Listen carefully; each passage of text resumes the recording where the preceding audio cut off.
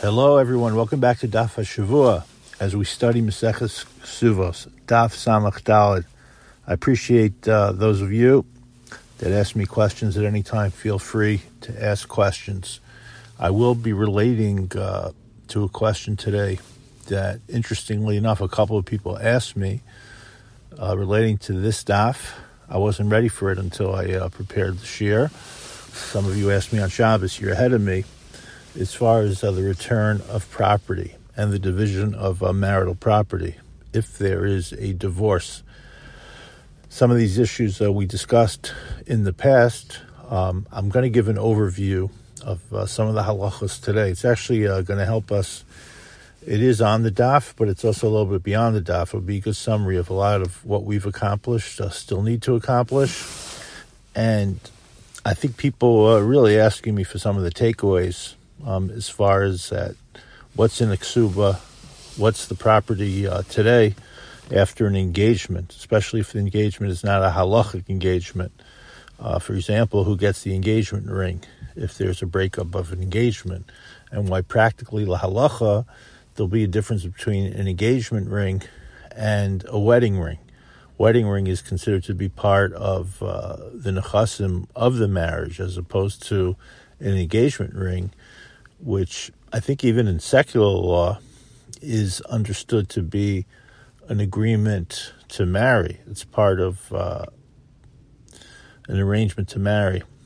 And I think in secular law, it's assumed that with a broken engagement, the engagement is given back. Now, what happens after the marriage? Does the engagement ring become integrated into the marriage, or is it still considered to be pre-marriage property?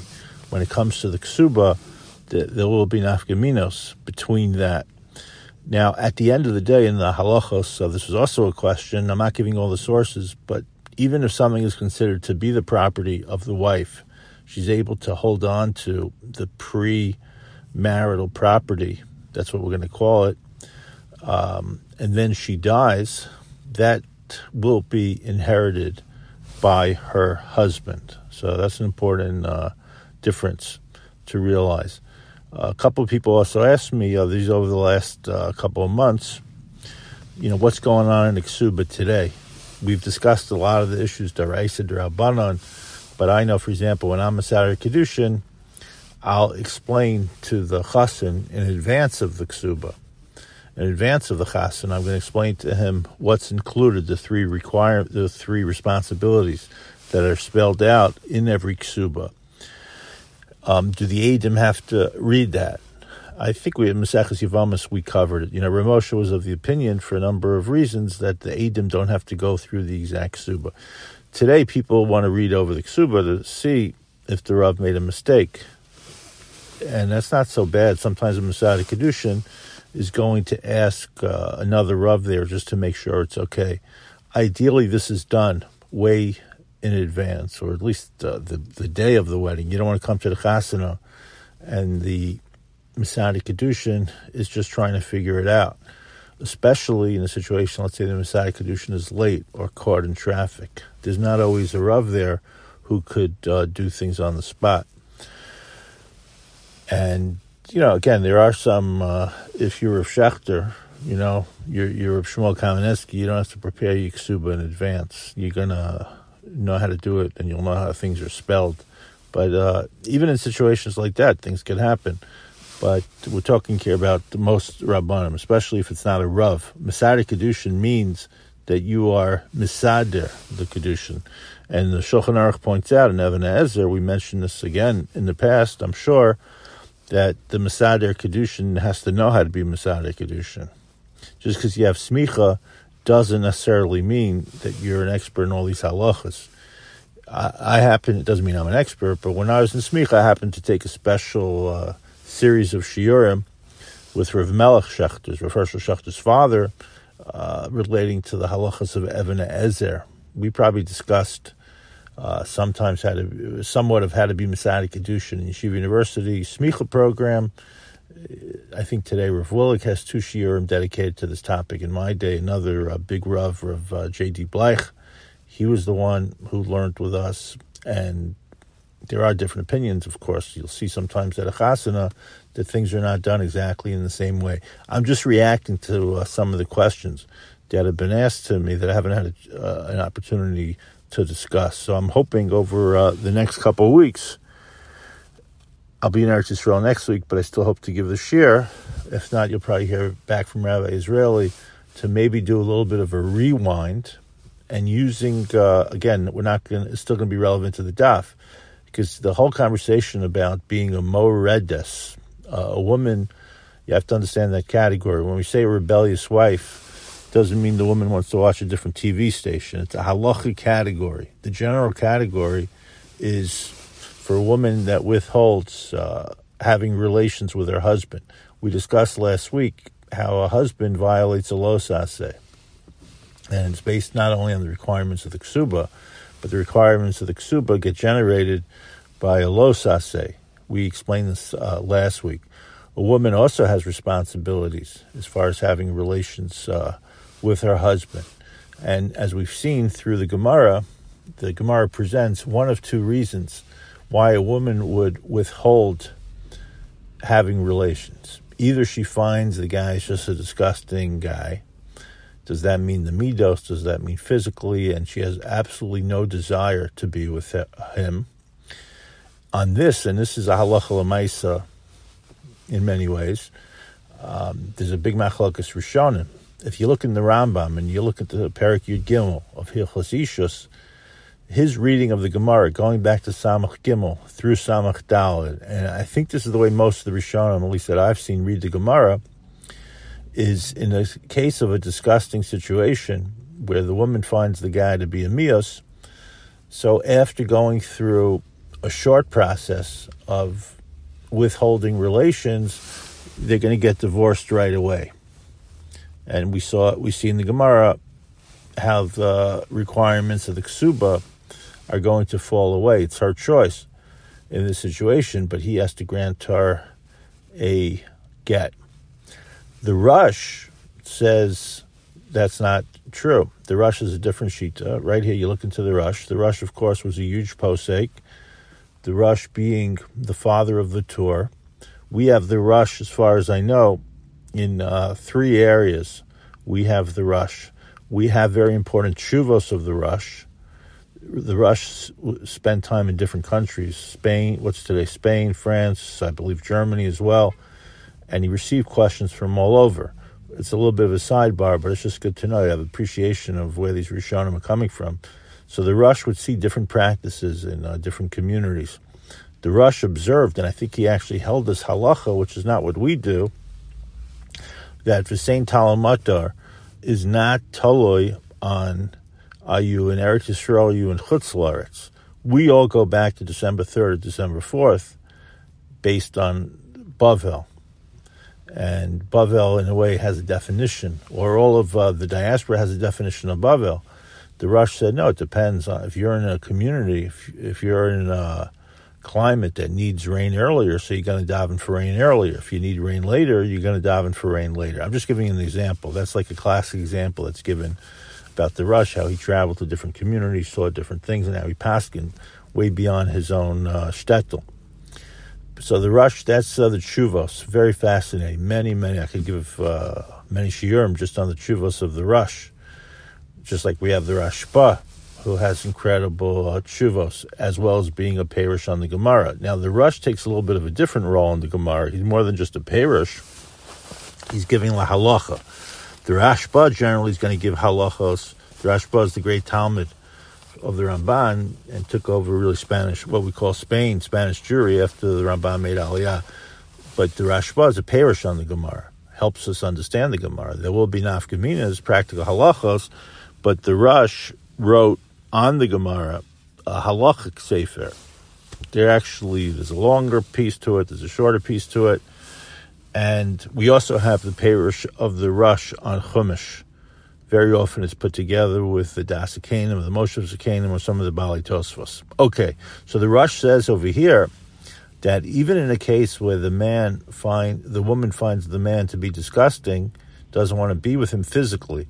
Now again, today, And even back then, why someone finds someone disgusting is not because they don't fit into the profile that's listed on a shidduch resume. What's a good looking person?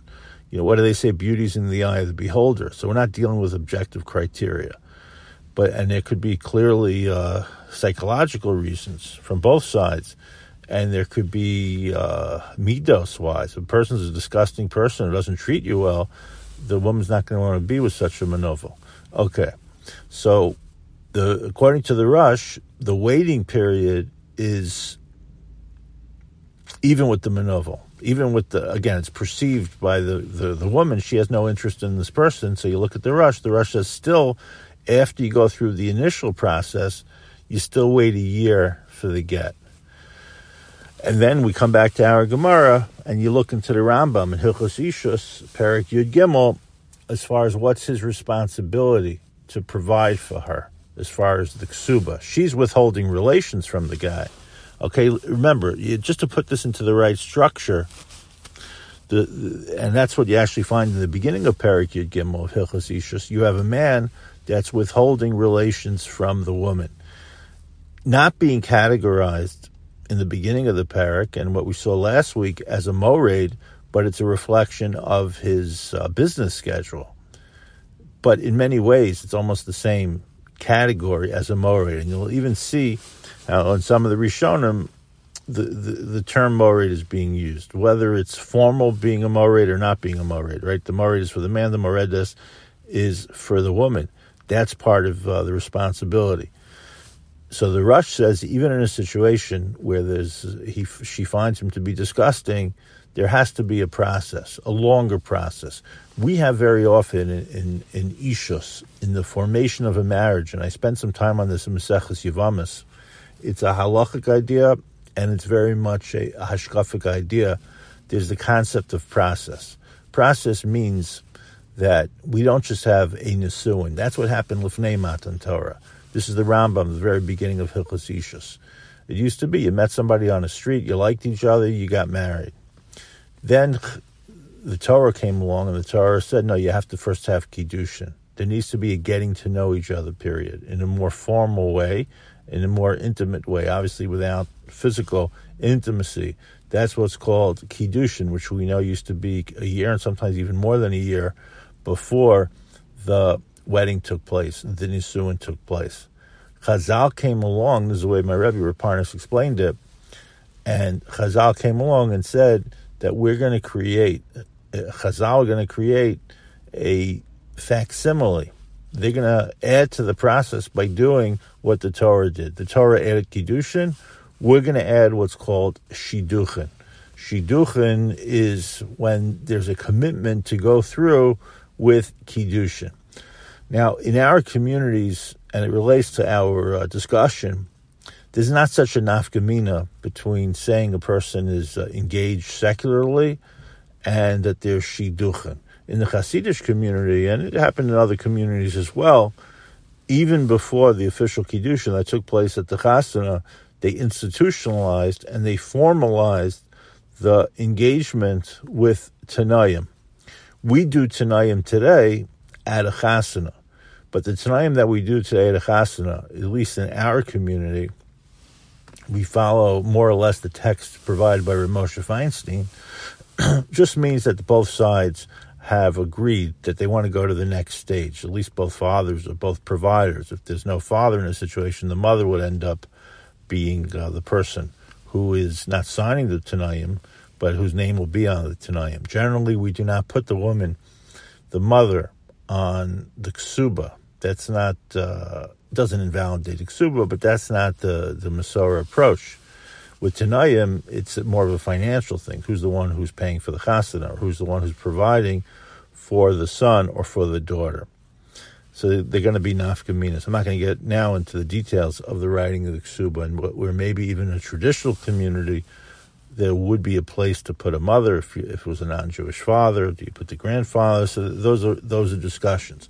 But Chazal add layers. Now, the reason why I'm pointing it out, and I really found this is it's both halachically and ashkafically beautifully integrated. You see, even in the mored and the moredes, there's a process. You may recall those that had the schus, or I had the schus to learn Yavamas with you.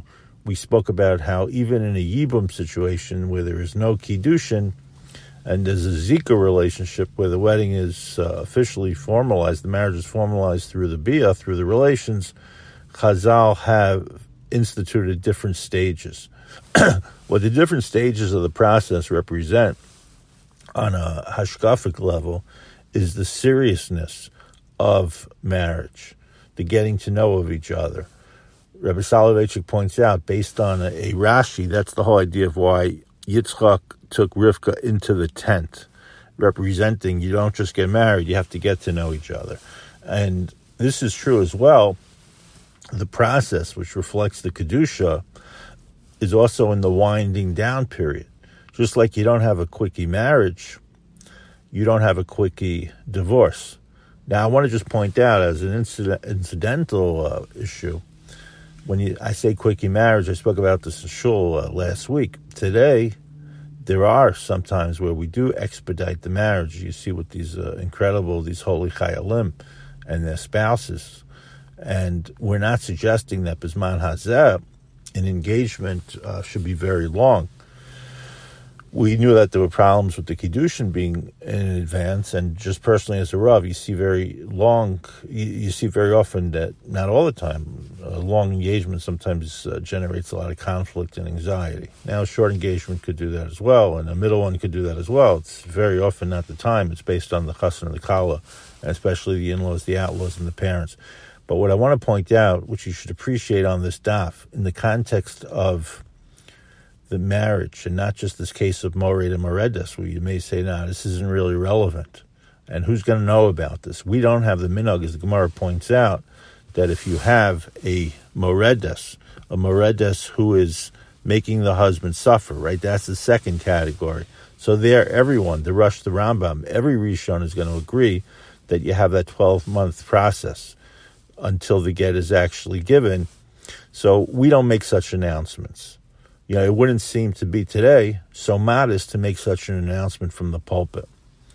Now, the Ramosha points out that if a woman, for example, goes to the mikveh and her hair is wet and people see it, okay, you know, she's not covering her hair or she's, with family, there's nothing to be embarrassed about. It's not a lack of sneas. So maybe that's what's happening over here in the Gemara, because you would think that it's a lack of sneas to announce this woman has withheld relations and she's causing tsar. You're going to announce that from the pulpit. Remember, that's the second aspect of within the Moredas category, where she's not doing it because she's disgusted by the guy, but they had a fight and she wants to make him suffer. So the question is, until when? Until how long? So in that situation, after going through the initial process, you announce it in shul, 3 weeks, 4 weeks, then you have to wait a month. And again, the ksuba won't have to be provided in its fullest detail unless there's a contractual agreement between the two. But what you're seeing over here is that there's a wind down period. That's what I want to suggest. Just like you go into a wedding and there's different stages, so there should be different stages in the divorce. It's not just an immediate divorce. And that's even in the secular world. Very often there's a separation, whether there's a legal separation or not separation, before the divorce. Now, they're going to be exceptions to it. Sometimes there's going to be, I'm talking halacha l'maisa. If Rahman al-Islan, a guy put on a beautiful act, what kind of great guy he was, and then they get married and they find out he's a behemoth, he's abusive, so you're going to encourage this woman, or the woman's going to want to get out of there ASAP. Is there ever an exception to the issue that an abusive person could be fixed? I don't want to, we're not having these discussions right now, but that's an extreme situation. So, and there's also an extreme situation that the Torah does not encourage people just to run out. Yes, we do have a get, and it's even a mitzvah if it's necessary, but it shouldn't be as quick as we so often see in society, all things being equal. Again, not always are things equal. So what I'm saying is this Mored and the Moredes, the broader discussion, ends up being as far as the winding down. Okay, this is very halacha l'maisa, and I did a bit of a different shiur today after going through the Makaros, but I think it's important to understand the context of what's been happening. Now, I want to give you a little bit of encouragement. I've done this before, but I think especially here. Look at the Rambam. Look at the Rambam, Hilchos Ishus, Prakim Yud Beis, and Yud Dalet. I've mentioned before, even if you're not comfortable reading the Rambam in Hebrew, we do have an incredible translation of the Rambam with excellent footnotes. There are certain svarim, even though they're written in English and translated into English, they should translate it back into Hebrew, or the footnotes are in English, but sometimes they're so incredible. I like to say this about the Maznayim Rambam. Maznayim Rambam is actually available, and in many parts of it, it's available in English translation and the footnotes as well. I believe that in Hilchos Ishus this is true. Look at Chabad.org. It's on Chabad.org. I don't know if Maznayim is a Chabad publication, but Chabad makes available a lot of Svarim, classic Svarim. They have Rashi, old. I think it was called the Judaica Press Rashi. This is real halacha l'maisa I'm giving you, and the Maznayim Rambam. Not all halakim are translated. Not in all halakim are the footnotes available. They're originally written in English, the footnotes, even though I do think they have the whole yad of the Rambam in Hebrew and in English. I think it even has nakudos, which could be helpful even if you could read the Rambam to understand the punctuation. So look in Hilchos Ishus. You just go into Chabad.org. You'll see they call it classic books, and they have Maimonides, the Rambam. If you go over Prakim Yud Bet and Yud Gimel, 12 and 13, Yud Beis and Yud Gimel, it'll be very helpful. It's actually going to be good chazar for this past week, the last few weeks of this parak, the fifth parak, this holy parak of Maseches Kesubos. I want to just end, because today we dealt with a lot as an overview. There's a beautiful insight of what a ona means. You see, what this is all what's happening with all of this is a couple supposed to spend time with each other, not just physically, where they're supposed to spend time emotionally. They're supposed to, in fact, these halachas, by the way, of being a mored and a moredes, is even if a woman's a nida, because she's made the declaration that I'm not interested in this person. You could say, okay, the clock doesn't start ticking until she goes to the mikveh. But no, even if she's a nida, sometimes a woman could be a nida for a long period of time, not only after a childbirth, but at a later period in the relationship. There's sometimes inconsistency in a woman being a nida based on her own biology. These halachas would still apply because it's not just about the act. So there is this idea of ona, as I pointed out, I believe from Rav Moshe, but it's been said in the name of others as well. It's not just about the physical responsibility that's spelled out in the Kesubos. It's also the time and the quality of time. But also the term ona is misha ana, right? We say that there's a response, that there's a dialogue. One person speaks and the other person is responding to it. That's what marriage is supposed to be. It's not a monologue. One person talks and the other person doesn't talk or doesn't even listen. So this is a good summary. I appreciate the opportunity to put this into the context. And therefore, even the Mored Moredes has some romance to it if we understand not just the halacha, but some of the hashkafa that is integrated together with the halacha. Have a great week of learning.